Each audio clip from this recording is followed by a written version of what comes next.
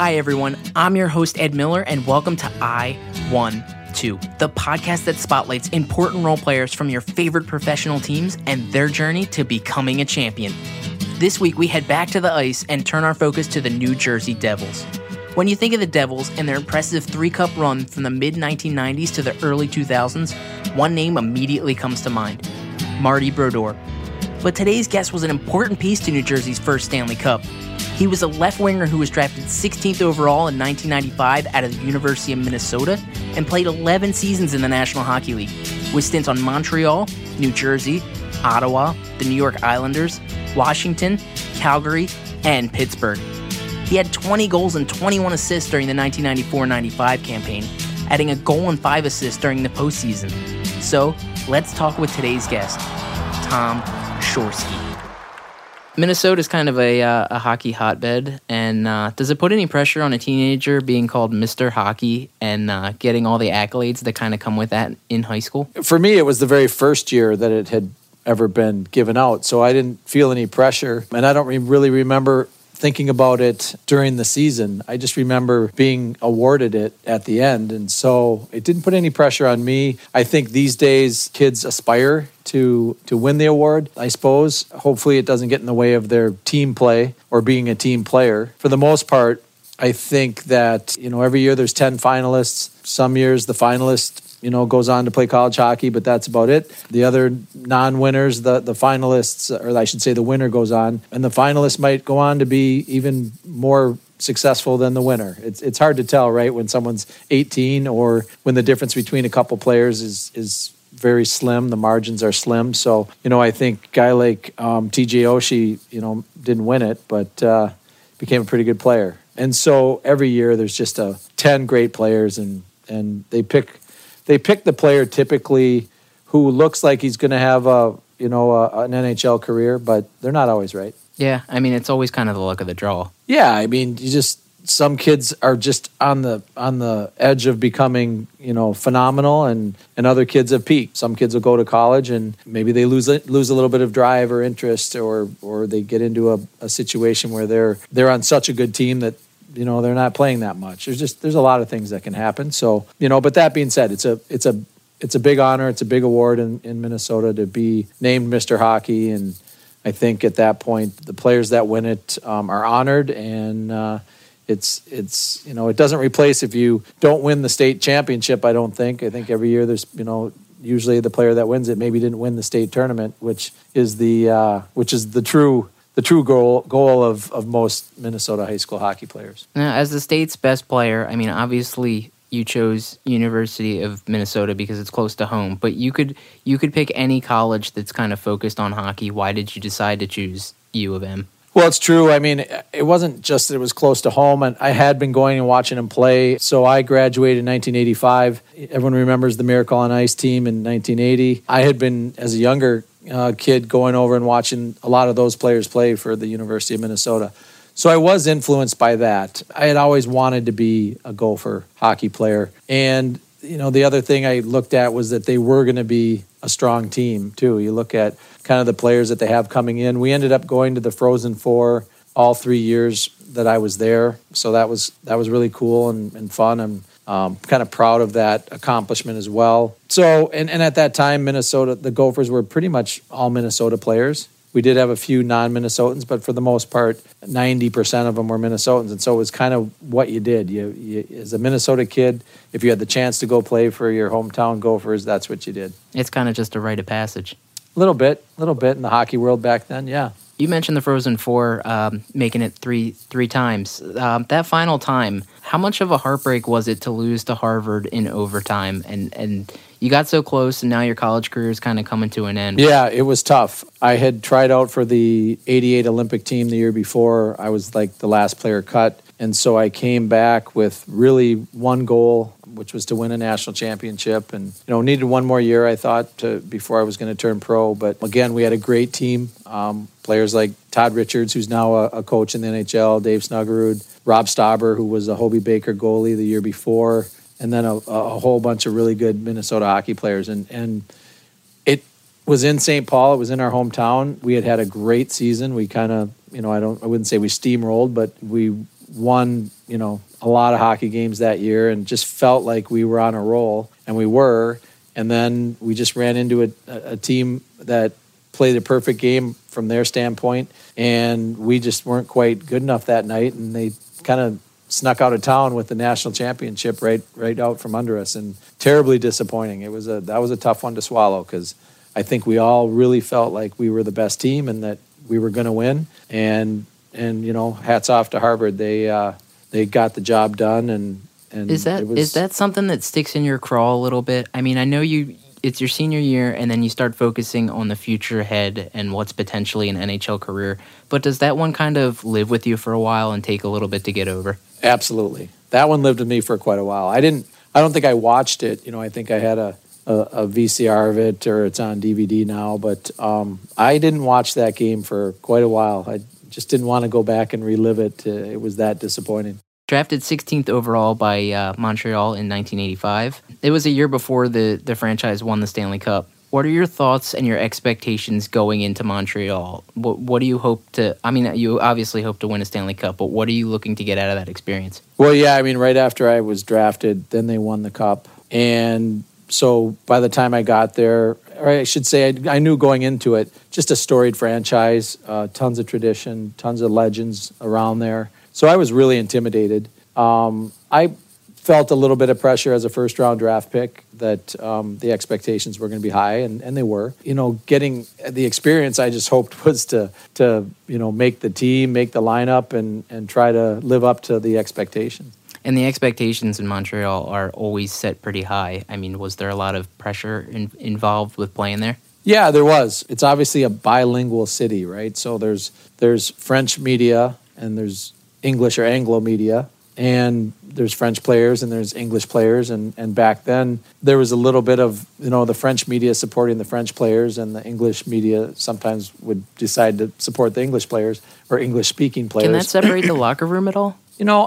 I don't remember feeling that at all. Chris Chelios was the captain, so he was an American, so it didn't feel like there was any prejudice, from that standpoint. So I don't think that was the case going on. But if the media wanted to support a young French player over an Anglo player, they could do that. And there's like 3 newspapers from each side, and there's 3 radio stations, and there's 3 TV stations.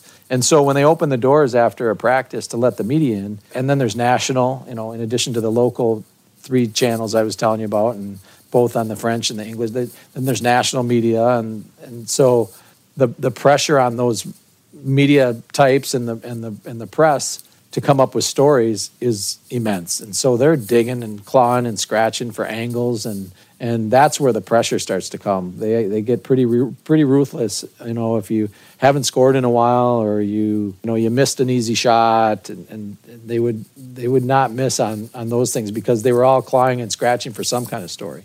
There's always that magnifying glass on you. Oh yeah, I always said if you won the game, it was the front page news and headline, and if you lost, it was the biggest news in town. So either way, it was front page news. What memories stand out from draft day? Where did you kind of take all that in, and how did you take all that in? So I was projected to go in the second round, kind of early mid second round. So and back then, 1985, I was at home.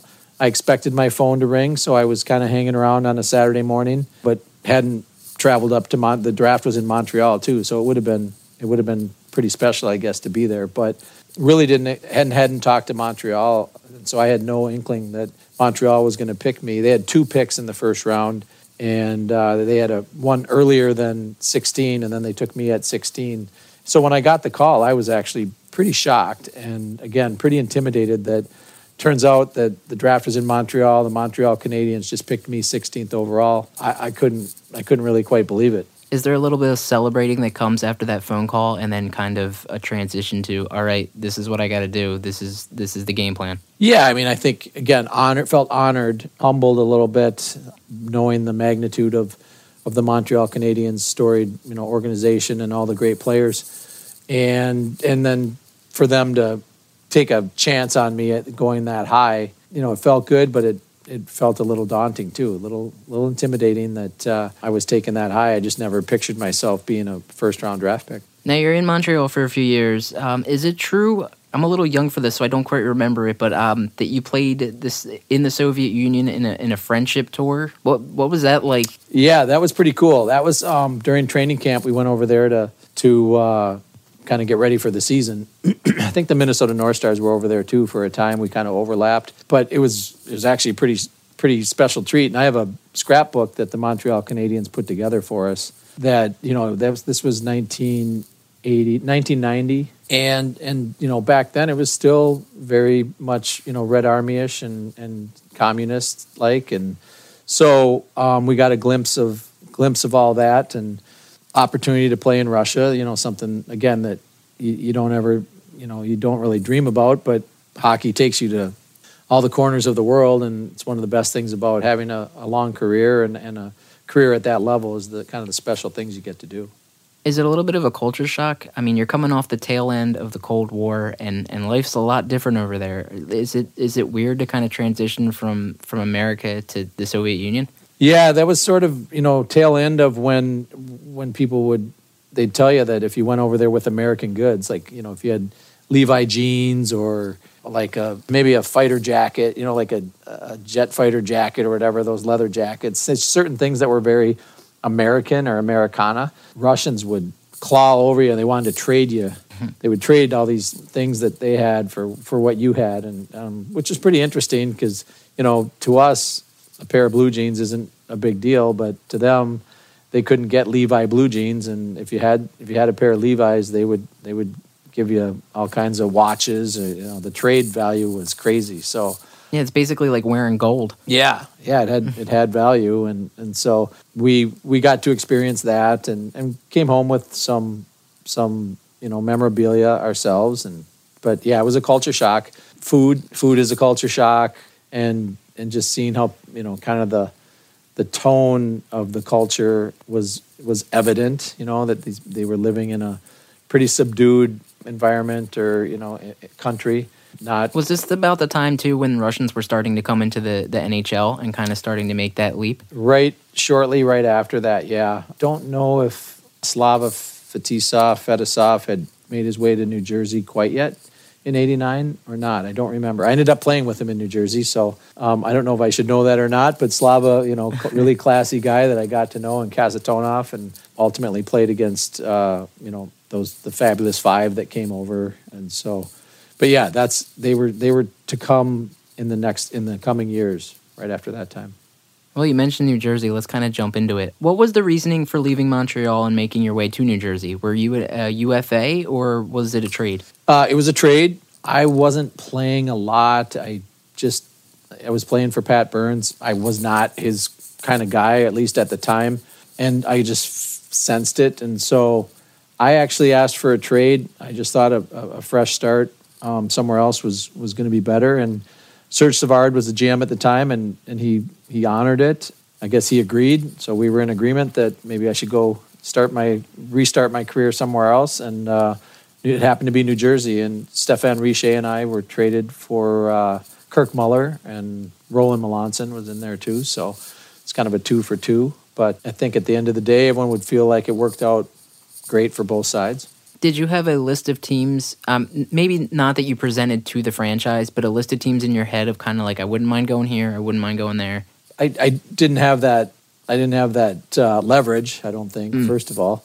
And second of all, I guess I just was thinking, might maybe go back to the U.S. might be my next place to at that time, because that's just, I was still kind of young and inexperienced, but I thought when I ended up getting traded to New Jersey, I thought, oh, this will be great. I'll be back in the U.S. And not that I disliked Canada, because I ended up playing for the Ottawa Senators and had a great experience there. Loved the city, loved my teammates, loved my time in Ottawa. And then really playing in the NHL, there's nothing like playing road games or playing games in the country of Canada. And NHL games in Canada, no matter what city you're in, are always great.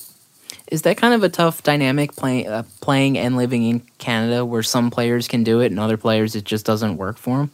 It should work as long as you have a decent positive attitude. But yeah, I think there are people that decide that they don't want to live in Canada or unfortunately, maybe it's their spouse doesn't want to live in Canada for whatever reason. But it really shouldn't be a challenge. And these days, I think the only negative about playing in Canada is sometimes the press and the media pressure is a little greater, but certainly not the fans or the people the cities are, for the most part, are awesome places to live too. Well, that first year in New Jersey, you were coached by Herb Brooks. He only coached there for a season, and he was obviously very well known for 1980 and probably a guy you looked up to a little bit because he was from your area. What were some of his colorful Brooksisms that you might remember? Yeah, well, I should say my very first season I played for Tommy McVie. He's worth mentioning because he helped me a lot and he gave me a chance and he's a real character himself. But yeah, the second year was Herb Brooks and he is from Minnesota. And yeah, he was an iconic coach for me because I mentioned that the 80 Olympics had a big impact on me and my, I guess, desire to play hockey, at higher levels. And so Herb was hard to play for, though. He was demanding, had really high expectations. He put higher expectations on you than you had for yourself, even. So that was his way of pushing you. But he literally told me, "The legs feed the wolf."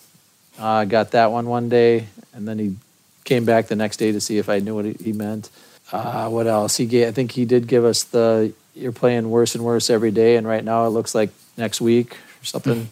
Did you get any of the monkey humping the football? Yeah, I feel like over the course of the year he worked all of them in, and he was pretty quick witted too. If someone said something to him, he'd have a pretty sarcastic remark waiting. But yeah, those are true. He used those sayings, and another one was.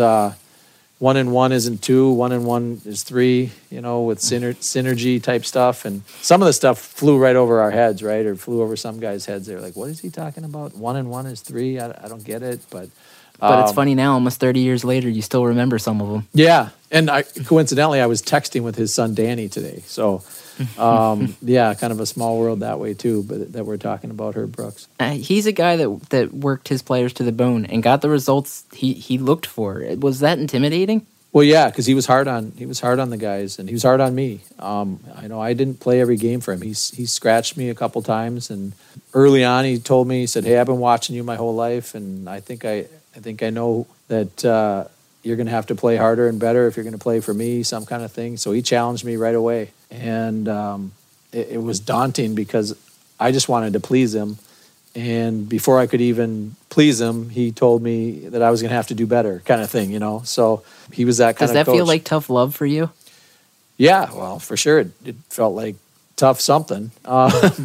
It was intimidating or daunting for me to start off that way. To have him challenge me before we even really played a game. Because I feel like some players would see it as tough love, but others might turn their nose to it and be like, "I'm better than this. I can go play somewhere else where I don't have to, where I can have a cushier coach that doesn't breathe down my neck as much." Yeah, I think sometimes you see that. I certainly wasn't looking to go anywhere. I was just caught off guard thinking that I had come to New Jersey, had a pretty good year the year before, and Herb Brooks, here comes he in, and I can skate really well. I'll do anything he wants me to do. I believe I can play the style of hockey he wants me to play, and then he challenges me and almost threatens me that I might not be able to get the job done for him. And so yeah, it was. But I wanted to be there so badly, and I wanted to play for him so badly. It just knocked me off balance a little bit, but you got to persevere through that stuff. Was there much of a transition from Brooks to Jacques Lemaire and kind of his style? Well, it was definitely different.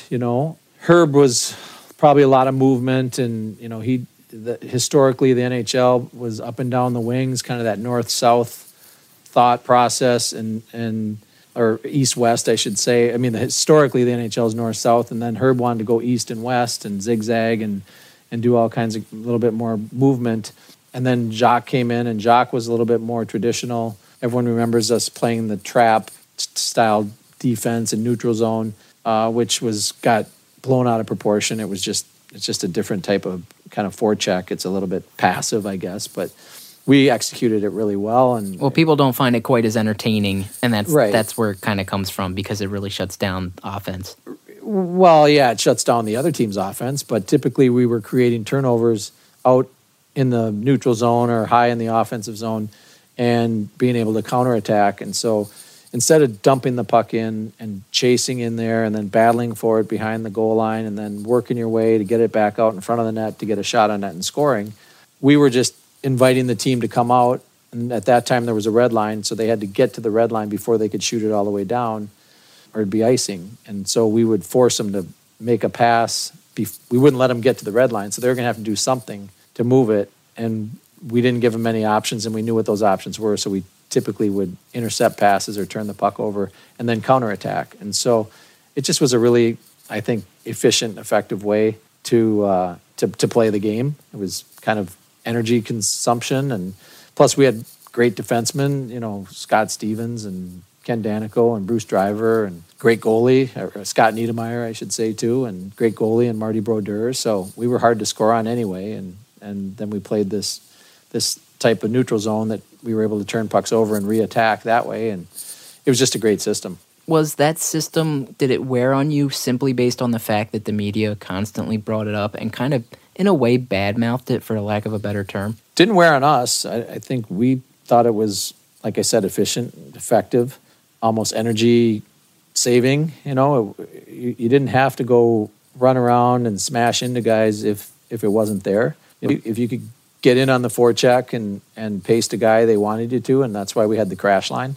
Those guys were pretty good at that. But if you weren't going to be able to win a race to the puck, he just said, then don't worry about it. Just sit back a little bit and angle, and as they come out, we'll just take the puck away from them. So it didn't wear on the players. It wore on people that bought into the boringness of it, and once you are sold something or start believing something, it built up some energy, and it was just kind of annoying for us to have to listen to it. But people in the media, they kind of fear what they don't know. I mean, it was kind of the same with the West Coast offense in football, where it was a different style of play and it was a little bit slower for the game. And since that's it, it's just like, we don't like this. We want it the way it used to be. Well, they have to write about something. And again, once they get something that they can grab onto and hang on to, and it was just when we would come into town, typically that's what the opposing media would gripe about was, oh, here comes the New Jersey Devils, plays a boring style of hockey, yawn, yawn, yawn. But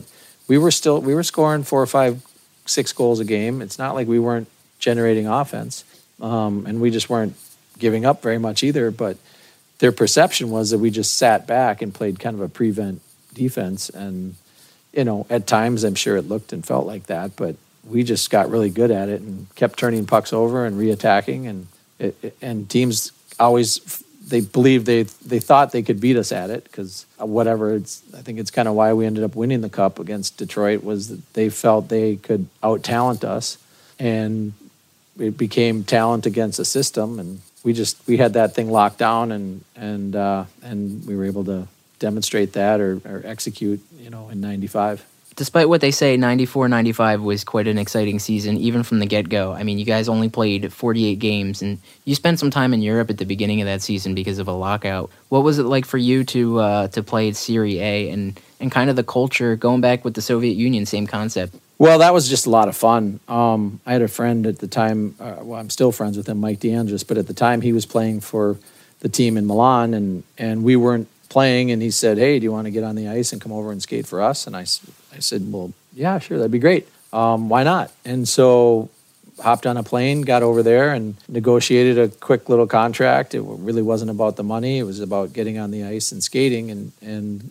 threw me into an apartment, and I didn't have any kids at the time, and it was just kind of fun to be living in Milan and playing in that league. It was, a couple games a week. It wasn't very, hard. It wasn't like playing in the NHL where you had aches and pains after every game, and practice in the morning and kind of relax in the afternoon, or go out for a lunch in Milan, and a little bit of nightlife back then too, I suppose, just to have some fun. We were in our 20s, so why not, right? So yeah, it was fun. It was a great experience. Was it tough to remain focused on kind of what was going on with the NHL and knowing that at any moment you could up and leave because either you'd go back to the NHL or the season would just upright be canceled. Was that something that was constantly on your mind? It was. I mean, I was certainly fingers crossed that we were going to get back on the ice in the NHL.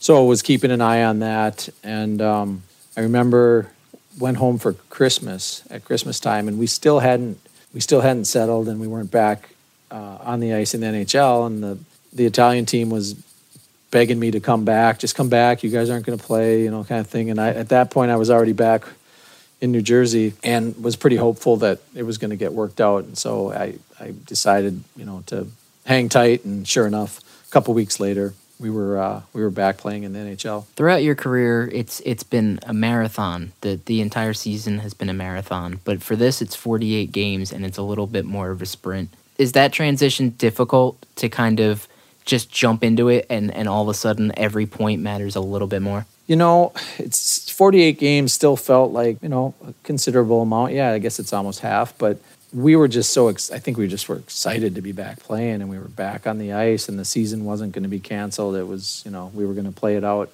And the year before we had come so close, we lost to the Rangers in Game 7, double overtime. And so we were so focused on kind of that unfinished business of getting to the Cup. What was it that put you over the hump from that year before to winning the Cup? What was it about that team that was different that got over that hump? Well, I mean, I think when you go as far as you did the year before, you certainly have your experience now. You know what it's like. It gives you confidence that you can do it again. You're familiar with it. You know kind of what it takes to get through those 7-game series. But Marty Brodeur is a year older. Niedermayer's a year older. Scott Stevens is just a tremendous leader, and we had a good decor, and then we brought Brian Rolston started coming into the mix as a young forward. So I think we got just a little bit better, and we had that leadership and that core group that had been there the year before, and we traded out a few players, and that's all it took. You mentioned Marty Brodeur. I mean, we can't talk about the New Jersey Devils without talking about Martin Brodeur. He really made a name for himself in that postseason the year prior, but he took it to a whole nother level in 94-95. He posted a 1.67 GAA. Can you talk about his importance to the team and the kind of competitor that he is? Well, when you have a goalie who's so good like that, and he's young, and so it's exciting that you think you've got this phenom, and he was pretty much a phenom, and full of energy, and his disposition was relaxed. He's not so serious day in and day out. He's usually a pretty happy guy, pretty jovial, and just so good, and he could play the puck too. That was a huge factor on the ice. He was like having a third defenseman back there. They basically changed the game for him. Yeah, they made rules because of him. So you feel like you've got, captured lightning in a bottle, and you just know you got something special. And you look at any team that wins a championship, and they're going to have some special goaltending going on. So that's kind of where it starts, and we knew we had that. So that gives you just a ton of confidence. You also played with Patrick Roy in Montreal, so you've played with two all-time goaltenders. Are there a lot of similarities between the two, or are they as far as style and as far as off the ice and their personality? You know what? Personalities were a little different, although both very, very, very competitive. Neither one of them wanted to even give up a goal in practice, like in a drill. Day in and day out, if there was a puck that got past them, they usually turned around and scooped it out, so that by the end of the drill, there was no pucks in there. They didn't want anyone to know how many maybe had gone in. And when you scored on those guys, you felt pretty good. It was almost like scoring a goal in a game. But, I'd say Patrick was a little older anyway, but a little more serious. Marty, a little more easygoing, but both just so, I guess, focused on being the best. I mean, guys like that, players that are Hall of Famers like that and have careers the way they did, it's a different breed. They are, I don't know, they're just 1 level, 2 levels above the rest of the pro hockey players that that are good, right? Like, I mean, I played 11 seasons, played about 600 games, won a Stanley Cup, had a good career. But guys like that they're just on another plateau. They're just gamers. I mean, I spoke to Sean Podine in a previous podcast, and it's funny that you mentioned didn't want to allow a goal, because he mentioned the same thing about Wah, that he beat him one day in practice. And it was something to the effect of, for the rest of the practice, Wah was like, I'm not letting another one in, and he didn't. And I think the rest of the team was getting a little frustrated with the fact that Podine had scored on him. Yeah, and those guys would say that in a game too. If we were going into the third period and we're down by one or it's tied, they could look at the team and they'd say, I'm not letting in anymore. If you guys can get 2, we'll win the game. And they would. They'd shut the door, we'd get 2 goals, and you'd win. And you'd be like, that guy wasn't kidding. He called it and he backed it up. And yeah, those guys, they just were super, uber competitive, and that's why they won so many games. Entering the postseason as the 5th seed, was it tough to not have a home ice advantage, and was that something that weighed on you guys a little bit? I don't remember that being a big problem. The way we played, I mean, we appreciated our home ice fans, and we played well, and we liked being at home. But it seems like the other advantages weren't really necessary. Getting the last change, coming in second on the face-off, things like that you get when you're at home weren't factors. You get in the playoffs, and as long as you're in a crazy hockey town, and the crowd's going nuts, you can use an opposing crowd going crazy just as much as a hometown crowd. You just love being in that atmosphere, and NHL playoff hockey, there's nothing like it. So, we're in Pittsburgh, we're in Philly, if we're in Madison Square Garden, it's just pure energy, right? So it's all good. Did you guys kind of embrace that underdog status at that point? And I know come the playoffs, there was kind of rumblings about potentially moving to Nashville as well. So did all of that kind of create the perfect storm of well, if we don't feel wanted, our back's against the wall, we're going to do this? Yeah, I think if anything, we did have a good mentality about being an underdog. If teams were going to take us lightly and didn't think we were for real, or thought that, we're a bunch of mediocre or, good but not great players and we've got this system, we were fine with that, because as it turns out, we really had some budding stars. We had Bill Guerin and Brian Rolston and Niedermeyer, and, Sergei Brylin went on to be just a tremendous player. These young guys that were just sort of, starting out, on top of, like I said, Scott Stevens and Ken Danico and Bruce Driver. Johnny Mack was a great leader for the team. All these guys that, wouldn't blow your socks off maybe if you thought of them, if you compared them to other players. But as a group and as a unit, we had it going pretty good. Yeah, they seemed like kind of a hodgepodge of players. They kind of came from all backgrounds and all different areas. But in the end, it seemed like it was the perfect mix of ingredients for that specific recipe. Yeah, we were tough too. Randy McKay was tough and had goal scoring ability. Mike Peluso would do anything for us and fought anyone for us. Bobby Holik played with those guys. He was a first-round draft pick, a little more skilled guy, but put him with 2 heavy wingers, and he's a heavy center and with some skill and could shoot it. And Jock played those guys pretty regularly, so it's not like they were a 4th line that sat on the bench. And maybe sometimes they were 3rd line, whatever. We were rolling, at least our lines or our players, with we had guys that killed penalties but weren't on the power play, and the other guys that didn't kill penalties were on the power play.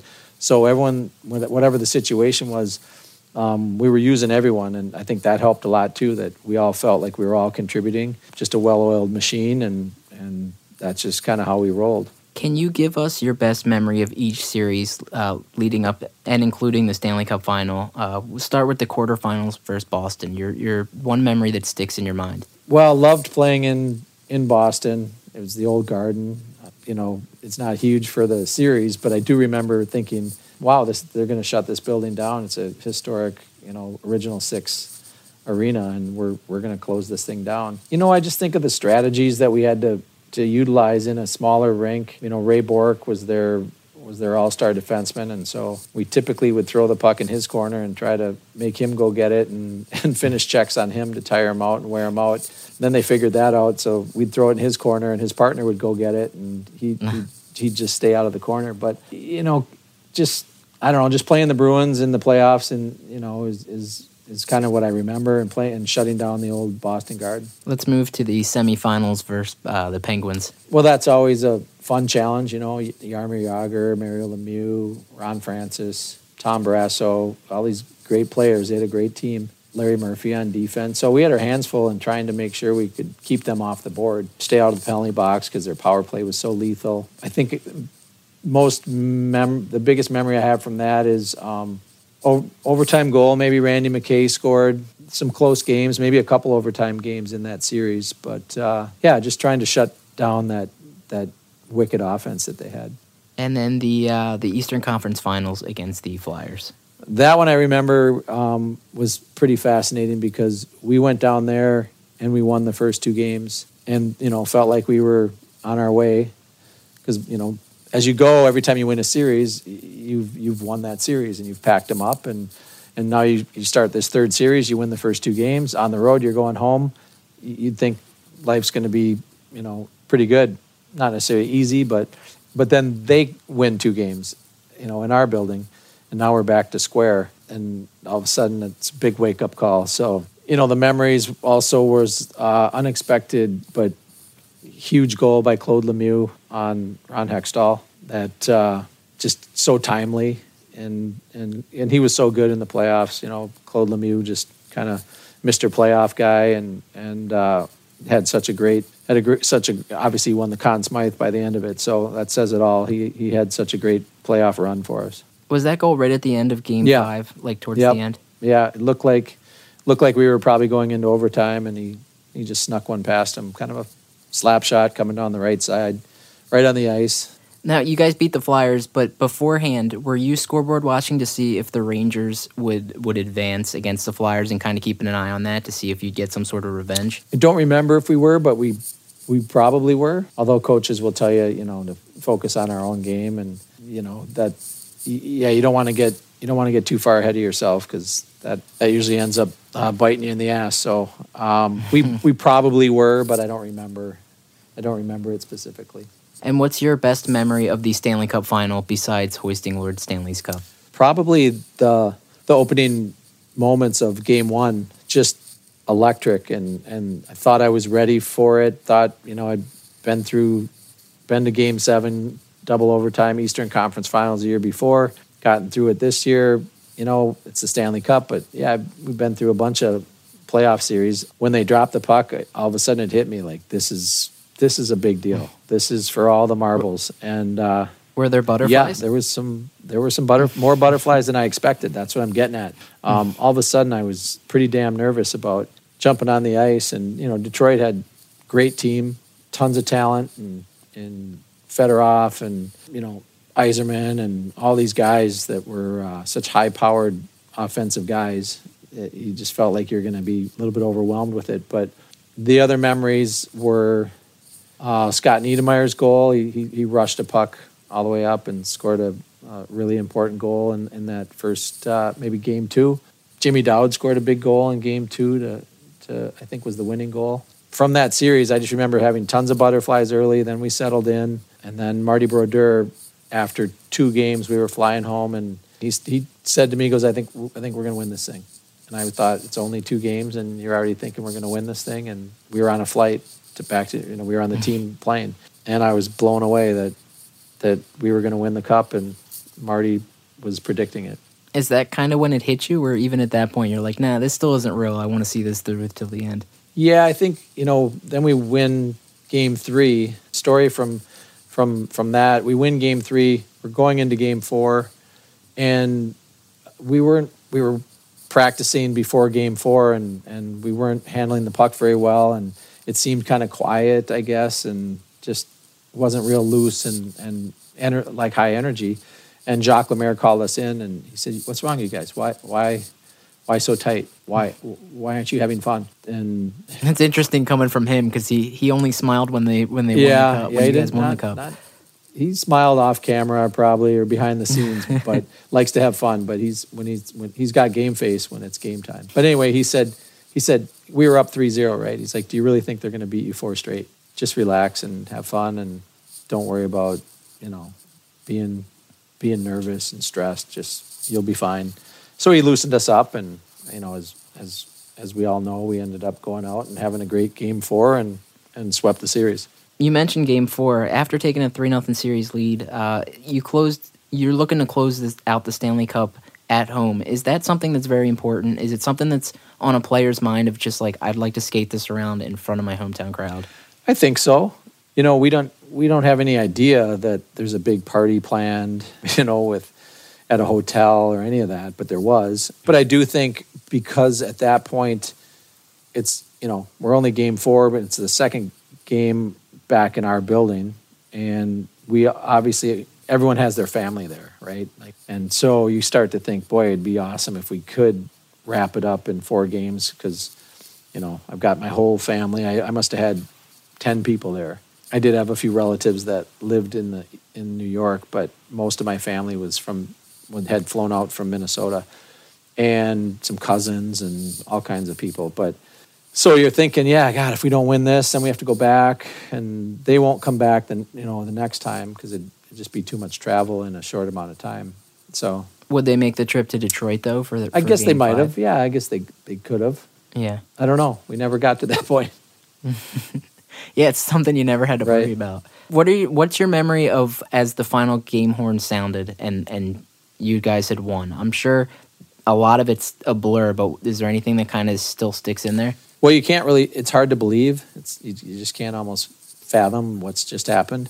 I was actually on the ice when the buzzer went off, and so I remember just kind of just being overwhelmed and not sure what to do. I mean, yeah, we're going to go jump around and celebrate with each other, but you don't even know who to turn to. You don't know what to say, except you're just so excited and you can't believe that this is actually happening. And it gets even worse when they bring out the cup and you get to hold the cup. It's just surreal.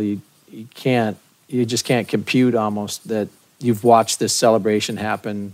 At the time I'm 27 years old, and I've been watching it since I was 7. I've watched it 20 times roughly, and now I'm in it, and I've seen Gretzky do it, and I've seen Lemieux do it, and you've seen all these famous Hall of Famers do it, and now I'm getting to do it too. It's mind blowing.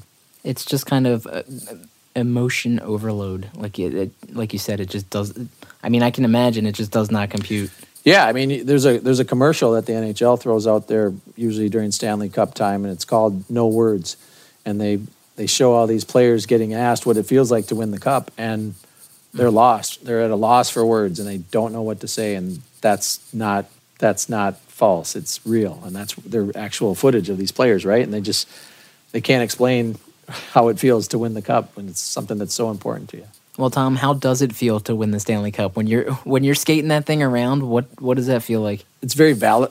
Besides heavy, yeah, it's 34 pounds, and at the time you got a lot of adrenaline, so you're not thinking of it too heavy. It's a little awkward though, because you're not used to skating with something like that big over your head, so you don't want to tip over. But I think it's validating. It feels like a lot of work and years of commitment and training and ups and downs, and I got cut from Olympic teams and got sent to the minors, and I'd been scratched in the minors and I'd been scratched in the NHL, but it's kind of like you've persevered and you're so glad that you stuck with it. So there's a lot of emotions. I think it's pure joy that you won it, but it's also a sense of accomplishment, a sense of satisfaction, like I said, validation a little bit on that you really are you've accomplished something that not a lot of players get to do, and so it validates that you are a good hockey player, and you were part of a team that put together an incredible run. That's the other thing about it, is you really start to understand what it's like to be on a high functioning team that plays so well together that no one could have done it by themselves, but together we were all able to do it. We were underdogs, I think, so that was another really gratifying thing. So just a ton of emotions. I probably named off 8 or 10 probably right there. So is it making sure that you don't take it for granted too? Because you hear these stories about the young guy that wins it in his rookie year, and it's like, oh, we go every year, right? Like this is kind of the norm. And is it making sure that you soak it all in? Because I mean, you never know if you're going to get back or not. Yeah, for sure. I mean, you celebrate, your tail off to enjoy it. But, I think when you show up at training camp the next year, it's just the hockey way, the NHL culture and coaches will make sure that you're not, too cocky or whatever about it. So yeah, you put that to rest. But yeah, you enjoy it, but you don't know. I think, like you said, you don't know when you're going to win it again. So it's really all about back to work. There is a sense when you win it. At some point, you've celebrated, you've enjoyed all your emotions, and then there is a little bit of a sense of like, now what? Like, because the whole time you climb the mountain. Yeah, you've climbed the mountain, and now you're at the top of the mountain, and you're like, I'm done climbing. So then that was a real emotion too. That you felt like it was all about the chase and the pursuit, and now the chase is over. I caught it, and so you have to go back to the starting line and start over again. Is that tough to contemplate? Is that something that takes a little bit of time after you've won and after all the confetti's settled? It's probably different for everyone depending on your situation. I got traded to Ottawa right after the next year, and so I really wasn't part of New Jersey's attempt to, win it again. They didn't even make the playoffs though the next year. So I don't know what was going on, but they had changed the team enough that they didn't even get back to the playoffs the following year. So, something went haywire there. But it's not easy. It's not an easy thing to get done. From hoisting the cup and the whole Stanley Cup ceremony to the locker room, who did you kind of hang out with? Who was kind of your celebration buddy, if you had one or two that you were kind of partners in crime, for lack of a better term? We were all kind of close. I think my neighbors at that time, like Billy Guerin and his wife Kara, it's my wife and I, Christy, John, the McLeans, McKays, Danicos. Probably those guys were, the most. We all were pretty close. Rolston was single guy, he was probably 21 years old or something at the time, 22. But we took him under our wing too, and so it was a group effort of hanging out. The parade was 3 days after, which anymore that seems like that's a bit much. Was there a lot of anxiousness of like, all right, I want to do this. I want to celebrate with the fans. I've shared it with my team. Now I want to share it with my town. Yeah. We celebrated pretty long and hard after the game. I remember I went down. I also, my wife had introduced me to the shore. And so we went from the game to the hotel party, and then we took the cup with the team and we went out to Verona. There was a bar there that we used to hang out at, the Verona Inn. We stayed there until kind of sunrise, early morning. And then I went down with my wife. I slept. I think she was driving. She was the designated driver, but took us down the shore. And so I ended up partying down at the shore for a day too. It's good that the parade wasn't the next day because I would have missed it. A lot of fun times down there. But the parade, I think I remember just thinking like, I don't know how this is going to go. We're doing it in the parking lot. I don't know how they're going to do this. And as it turned out, I think there were so many people that showed up, and the way they set it up, I think we looped around twice or something, and we were in convertibles, and there was a big stage that we did a kind of a stage thing before or after that we were in the parades, but each couple had their own car, I think. So it was just Christy and I.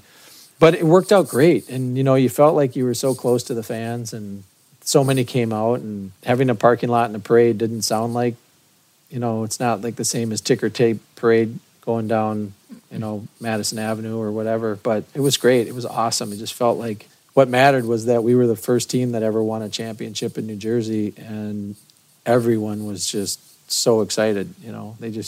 They came out and supported us so hard. It was great. There was a sense of validation, and in kind of a way, you guys put New Jersey on the map a little bit. I mean, it's not exactly a sports hotspot with four major sports teams, Yeah, well, certainly, the Giants were big, but they're called the New York Giants, right? They're not the New Jersey Giants, but they played in New Jersey. But still, they're a New York labeled team, and the Knicks were big, and the Rangers were big, and the Jets, New York team again, but play in New Jersey. And then you got the Yankees that are the hugest. And so, yeah, we were way down the food chain when it came to, pro sports in the area. But we did kind of put them on the map with that championship. And And then, a couple more championships in the years to follow meant that kind of got the ball rolling there for New Jersey. But yeah, I think we felt like we did do them a solid, getting them on the map with a championship. Not long after you appeared on David Letterman with some of the other guys on the team, I went back and I watched it today.